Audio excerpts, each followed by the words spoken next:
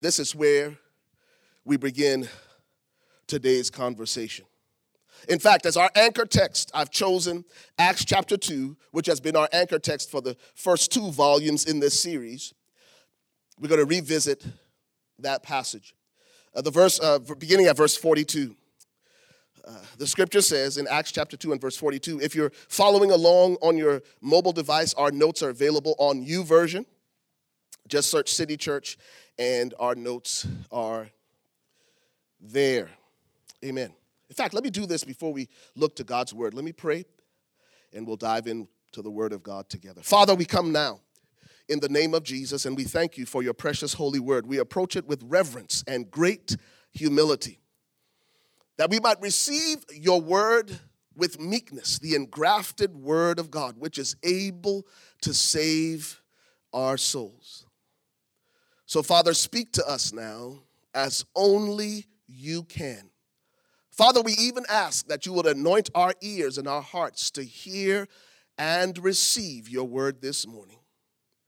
That, God, we would be faithful doers of your word and not hearers only. And that your word would abide in our hearts and in our lives and bear much fruit, even fruit that will remain beyond this moment. In Jesus' name. And everyone said, amen and amen. All right, Acts chapter 2, beginning at verse number 42. This is our anchor text that will give context and frame our conversation this morning. If you're there, say amen. If you're not there yet, say, oh me. Okay, so everybody's there. Fantastic. Acts chapter 2, here we go. Notice that the early church, the disciples, those who were devoted Christ followers, continued steadfastly. That means they prioritized these things. They continued steadfastly in the apostles' doctrine. We talked about that, the word of God. And fellowship, koinonia. And then the breaking of bread. But this is where we're going to land, because this was an integral part of the DNA and the fabric of the early church, and that is prayer.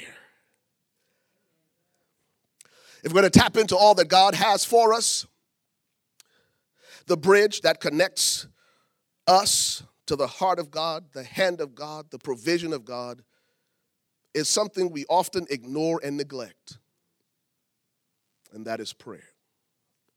Now, if you've ever felt inadequate when it comes to this whole subject of prayer, you're not alone.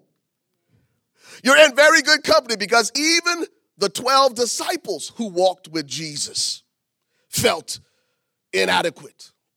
As we examine Luke chapter 11, and that's where we're going to jump off, right? We're going to jump off right here in Luke chapter 11. We will discover that even the men who walked with Jesus, who were part of his inner circle, felt inadequate when it came to prayer. How many of you feel like you could probably grow in your prayer life? I think every hand in the building should go up, amen? Because all of us have these opportunities to grow and be conformed to the image of Jesus. And one of the ways we do that is not just through the word of God, not just communion one with the other, but it's also through the power, the transformative power of prayer. So we're going to learn what the Bible says specifically this morning about how to pray. It is the mechanics and the dynamics of prayer that I think every believer should master as well as they know their cell phone.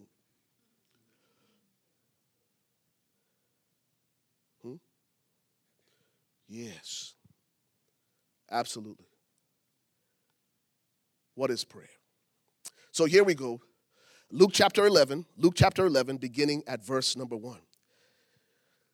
Y'all are awful quiet in this Presbyterian church this morning. It's like, oh, my wife says you're learning. Okay, that's right. Okay, thank you. Okay. Are y'all with me? If you're with me, just say a good amen. I just need to know. Yeah. It always helps to know that the audience is with you. And huh? You are? Okay. I would never do this. This is just the children's church mama in me. When I was saying, what is prayer? Because some people, even though we're going to learn how to pray, some people, that's where they can get hung up. Prayer is simply this. It is talking to God. Absolutely. It's not knowing scripture. It's not the these and the thous and the knowing the Psalms or being a pastor or having graduated from Bible school. It is simply talking to God. You don't have to have your eyes closed. You don't have to have your head bowed. That is a posture of reverence. But if you have to have, while you're driving, if you're in the shower, it is talking to God simply, like you would talk to somebody on the phone. Sometimes you will not hear an audible voice, even though that is not impossible. Sometimes you'll have a knowing or a thought, and it'll be confirmed, so we won't go there. But sometimes, I know we have some of the younger people in here, it's just like, okay, the discipline of prayer, this is how I should pray, but what does that mean? And you're doing a fantastic job. This was just, thank you for allowing me this, but I just wanted you to know that prayer is just simply talking to the Father. Amen. Absolutely. Absolutely. And on that note, thank you for stealing my thunder.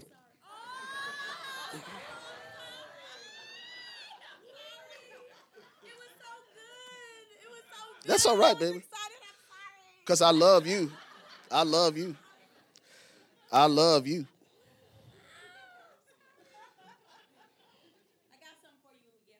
That's right. In Jesus' name. Come on, somebody. All right, where were we? Prayer. Okay, Luke chapter 11 and verse 1. Luke chapter 11. So we're not only going to learn how to pray, we're going to discover what prayer is. And as Pastor Wendley rightly said, it is about communing with the Father. It is simply about talking to God. Notice in Luke chapter 11, beginning at verse 1, the scripture records this account between Jesus and his disciples. It says, "Now it came to pass as he was praying in a certain place, which was the custom of Jesus, when he ceased, that one of his disciples said to him, 'Lord, teach us to pray.'" Can I say this morning, City Church, that if you don't know how to pray, that is prayer is something that we can learn and master. And here are these men who had followed Jesus at this point in his ministry approximately 2 years. And they had seen Jesus retreat often to this solitary place to find solace and solitude with the Father. But the disciples also noticed that when Jesus came out of this secret place, stuff started happening. They made a connection between what Jesus did in private and what manifested in public.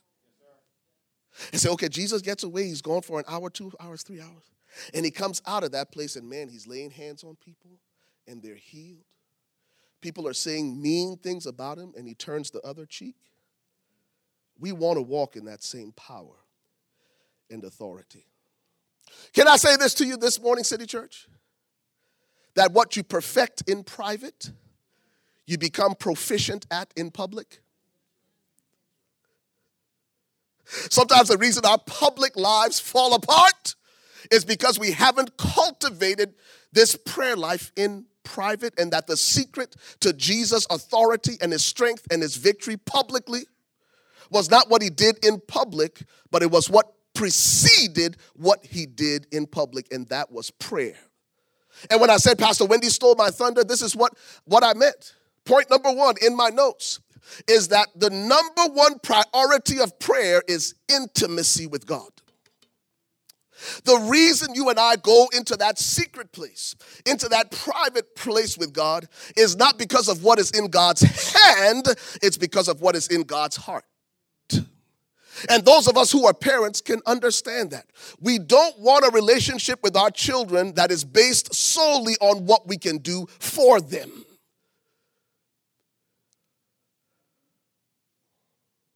If the only time your children came to you was because they wanted or needed something, would that be defined as an intimate personal relationship? And God is exactly the same way. His desire for us, first and foremost, in prayer, is that we cultivate intimacy with him. In fact, this is what he said in Psalm 103, that he showed Israel his acts, but he showed Moses his ways.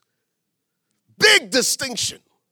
Most of us are satisfied just seeing the demonstrations of God's power, but we don't even go a bit further to know his ways. And the first order of prayer is not to draw near to God with an outstretched hand, but to draw near to God with an open heart. Did y'all hear that? That when you and I come into the secret place of prayer, the priority is not what God can do for me, but to discover who God is. In Jeremiah chapter 9 and verse 23, Jeremiah writes these words, "Let not the wise man glory in his wisdom. Let not the strong man glory in his strength. And let not the rich man glory in his riches, but let him who glories glory in this, that he understands and knows me." You know what God was saying through the prophet Jeremiah? He was saying that if you and I should brag or boast about anything, it should be the fact that we have an intimate personal relationship with God. Notice what Jesus said. "I do only what I see the Father do.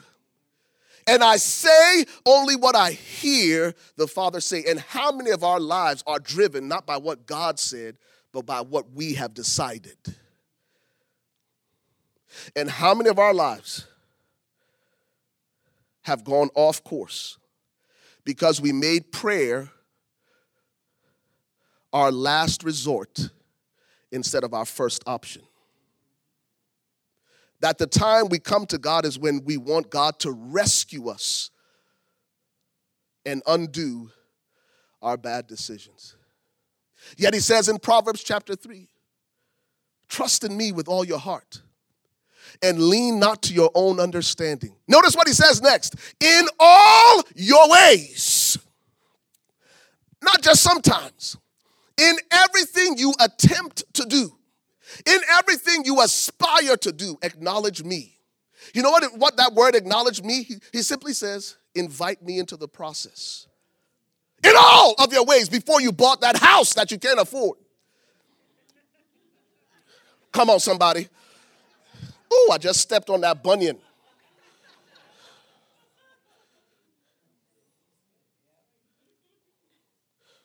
For most Christ followers, God has become a lifeline in emergencies. When Jesus taught his disciples to pray, "Abba, Father," that all of prayer begins with prioritizing our relationship with God, our Father.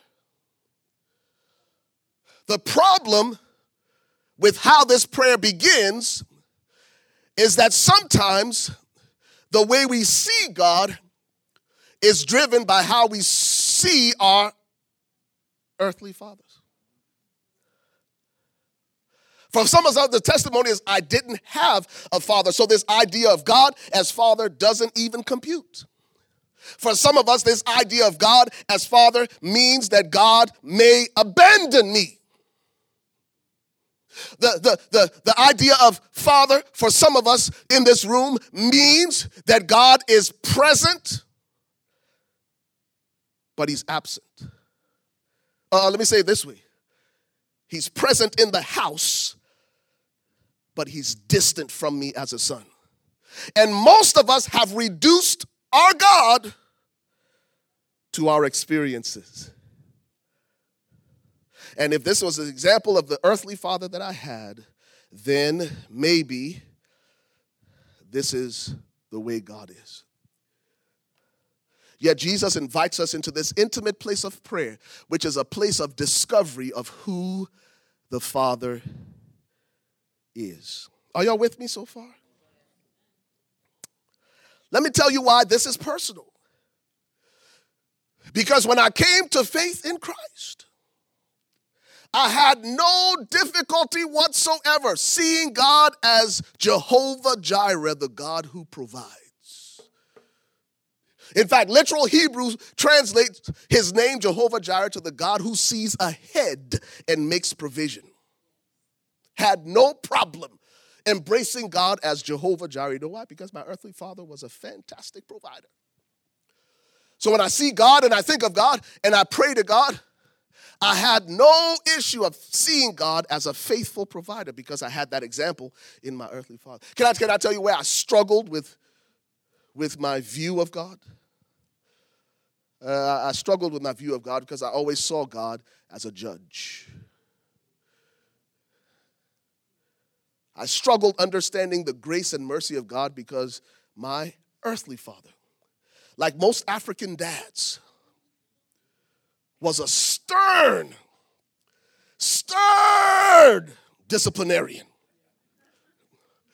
And so my idea of God was that God was this cosmic judge in heaven waiting to punish me for everything I did wrong. Let me tell you the power of prayer. The more intimate you become with the Father, the more often and the more quickly he will undo our flawed perceptions of who he is. The longer you stay in the presence of God in prayer, simply communing and talking to the Father, you will discover a side of God that will just blow your mind. And there's so many things I could say to you about who God is this morning, but if there's anything I want you to catch this morning, I want you to hear this. Because over the next several weeks, we will build on the foundation we're establishing this week. We will build on the foundation we are establishing this week, and it is the power of prayer, because the things that God is going to bring us into as a church, the miracles that we'll have to depend on God for, will require us to know the heart of God and recognize his willingness to bless his children. He's a good father. In fact, what you will discover the longer you spend time in the presence of God is that God is only good. I want you to think about that for a moment. The God of all creation, the one who has invited us into sonship, is only good. If you were to spend any amount of time in the presence of God, and even as you read the scripture from Genesis to Revelation, every expression of God comes through this one fundamental characteristic and attribute of God, that he is good. I want you to stop for a second and just really imagine that my Father in heaven is only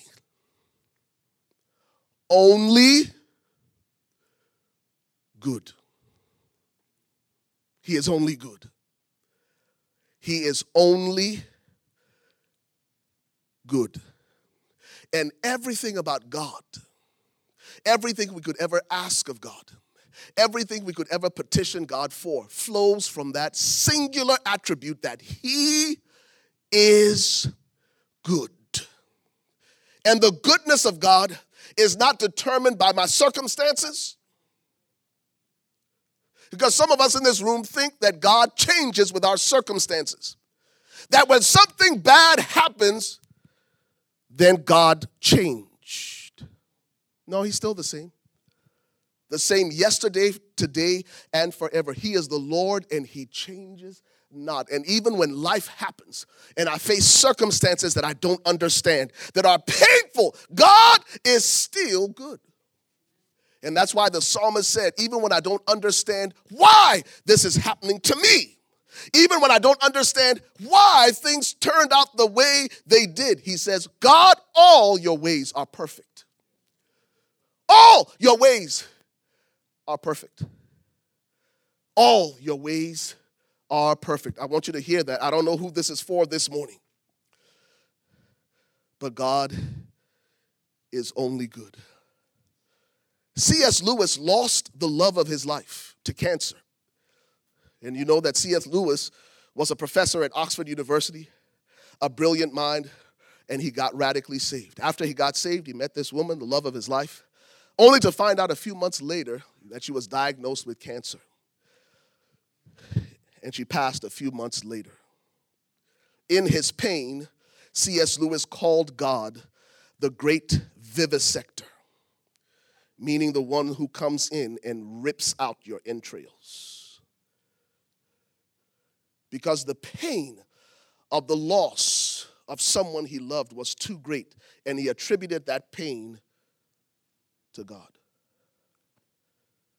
Can God be only good when bad things happen to good people?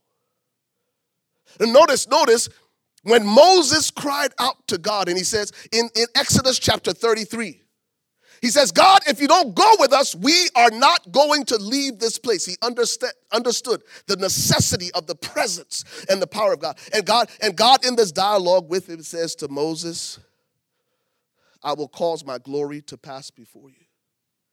But he didn't only say, I'll cause my glory to pass before you. He goes on and he says, I will cause my goodness to pass before you.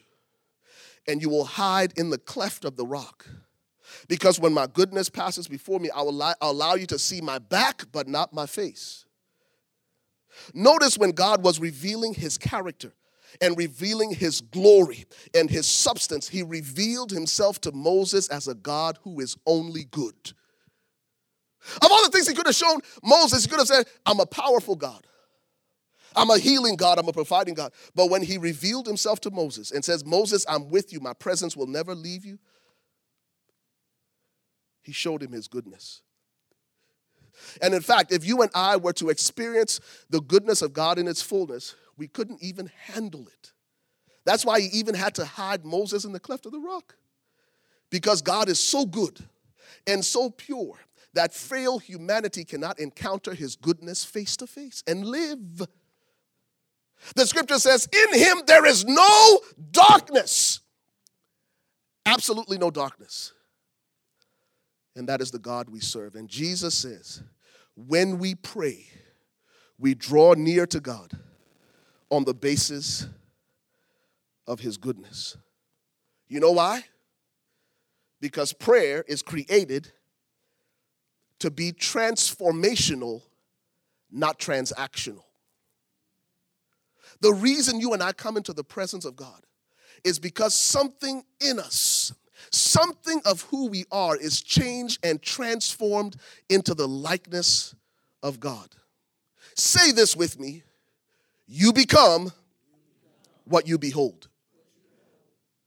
Notice what the scripture says. Notice what the scripture says here in 2 Corinthians. And then I'm going to close here. In 2 Corinthians, I believe it's chapter number 4. 2 Corinthians chapter 4.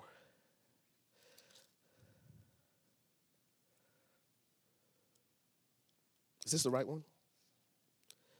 I think it's the right one. Is it the right one? I think it's the right one. Did I already say that?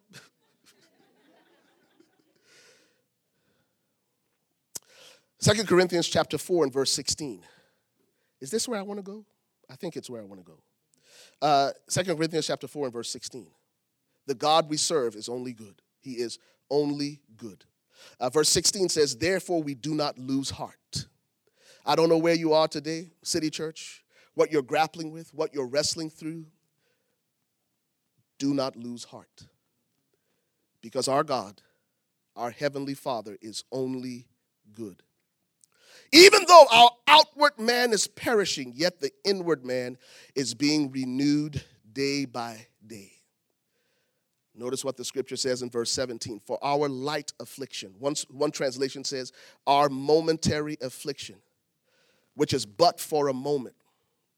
I don't know what you're grappling with and dealing through this morning. Notice, whatever it is, it has a shelf life and an expiration date. It is for a moment. The confusion, the anxiety, the uncertainty is only for a moment. It's only a season that our God, who is only good, will bring you through. Every disappointment, every failure, Every fear is only for a moment. Notice what it says.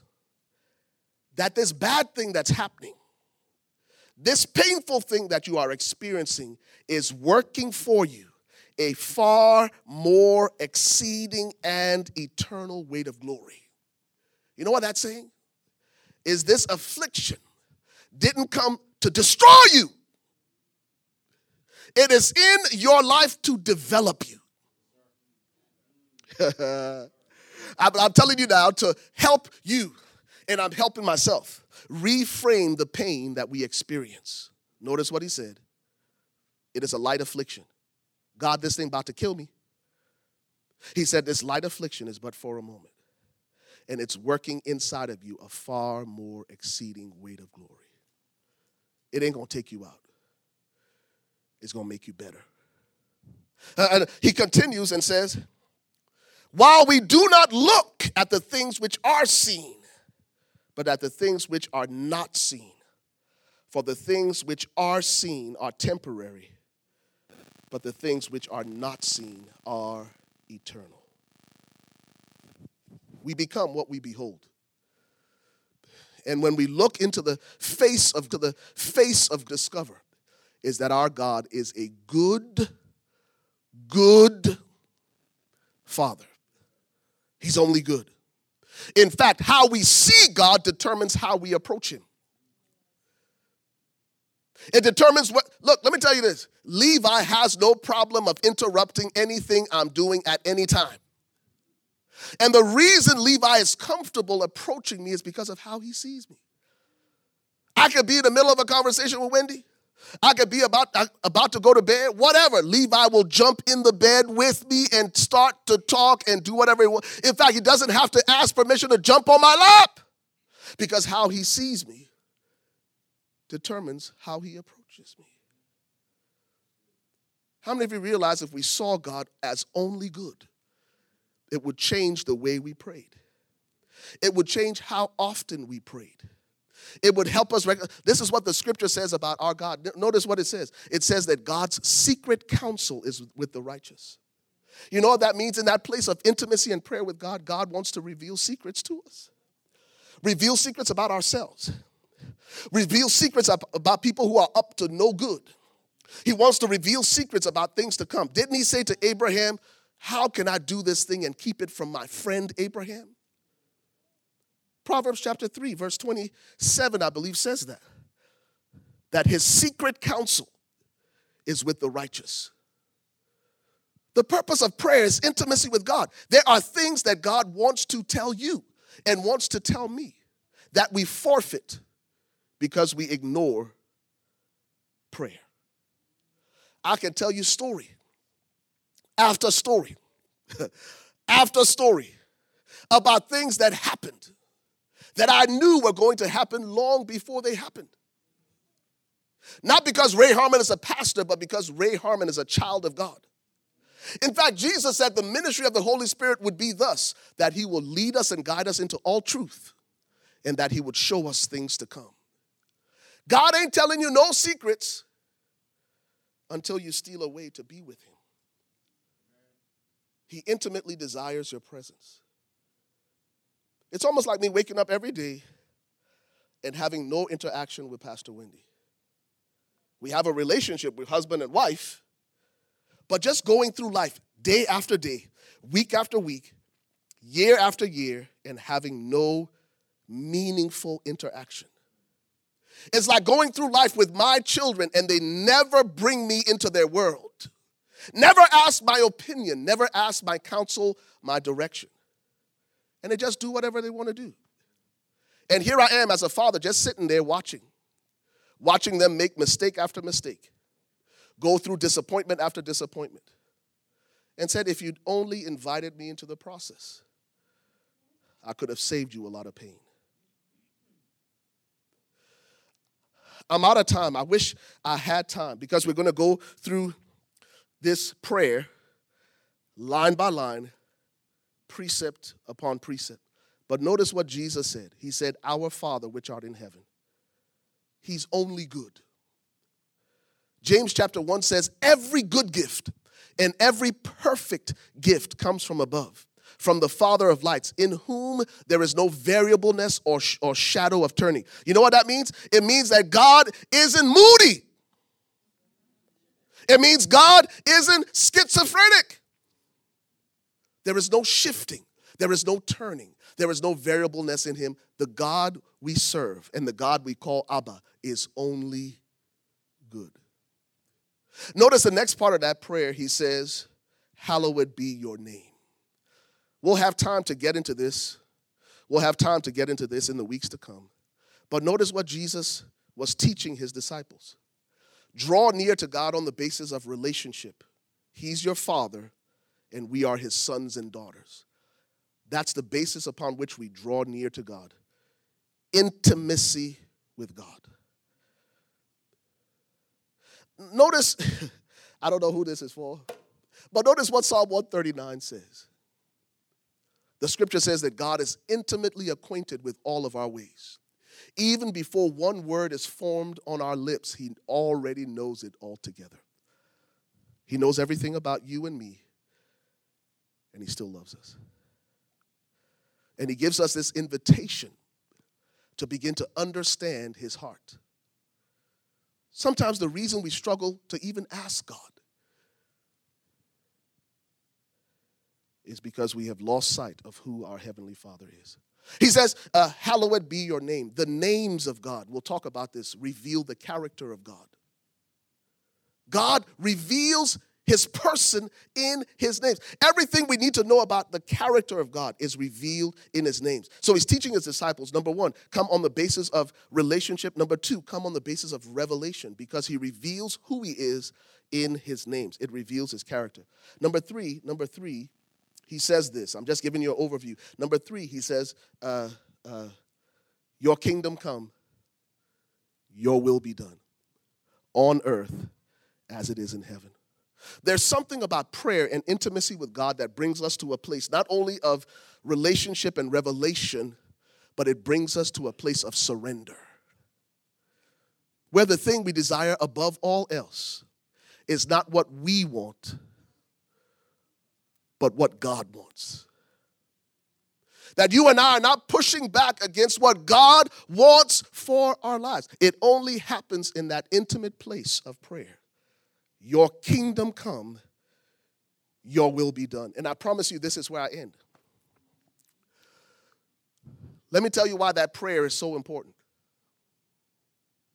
Let me tell you why that prayer is so important. And I say this with all the love and the care and the compassion in my heart.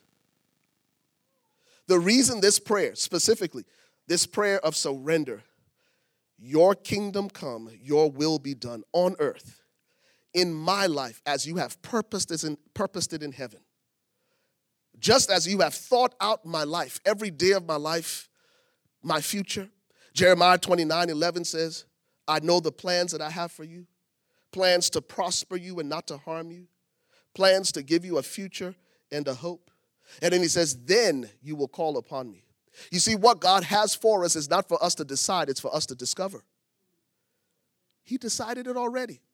And his plans for you and me are only good.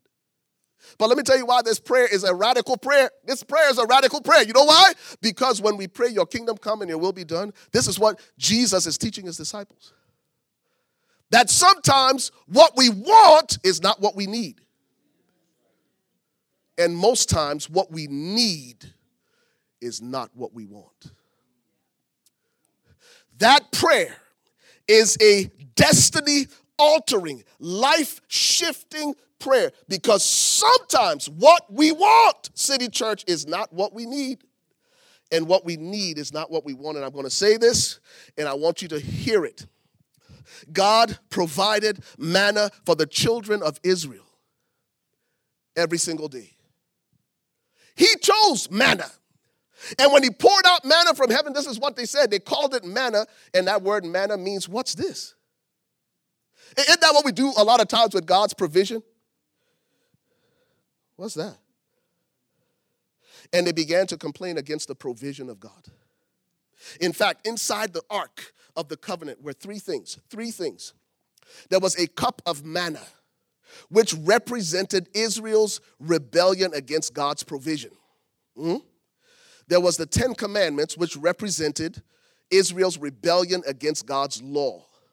And the third article that was in the Ark of the Covenant was the rod of Aaron that budded, which represented Israel's rejection of God's leadership. God gave them the Ark of the Covenant as a constant reminder that they really didn't want his will. And above the Ark of the Covenant was the mercy seat. The mercy seat is above the Ark of the Covenant, but it covers their rebellion and their disobedience. Now notice what the scripture says about manna. They complained against God's provision. God knew what they needed. They wanted something else though. And they began to complain and complain and complain and complain and complain. And God says, I'm going to give you so much meat that is going to come out your teeth. And God did it. But in Psalm 103, I believe it is, it says, God sent meat from heaven, but he gave them leanness in their soul. Let me tell you what I'm saying. You can insist on what you want, and God may give it to you, but you will come up empty, unfulfilled, every single time. That word, the word that's described leanness in their soul, is the idea of, I think it's the ephah or a seah, which was a measure, a dry measure, how they would measure flour. And God says, I'm going to give you what you want, though. You want all this meat? But for the rest of your life, it'll be like this bottle half full. No matter where you go, no matter what you do, you will always be unfulfilled. That God gave them the job they wanted, gave them the spouse they demanded, gave them the house and the provision they wanted, but with all the stuff, sent leanness in their soul. And so when Jesus teaches his disciples, pray not what I want, but what you want, just as you have decided it in heaven. What he's saying is, you don't always know what's best. But Father knows best.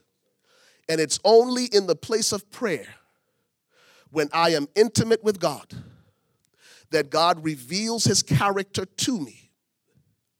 And it brings me to a place of surrender to his will.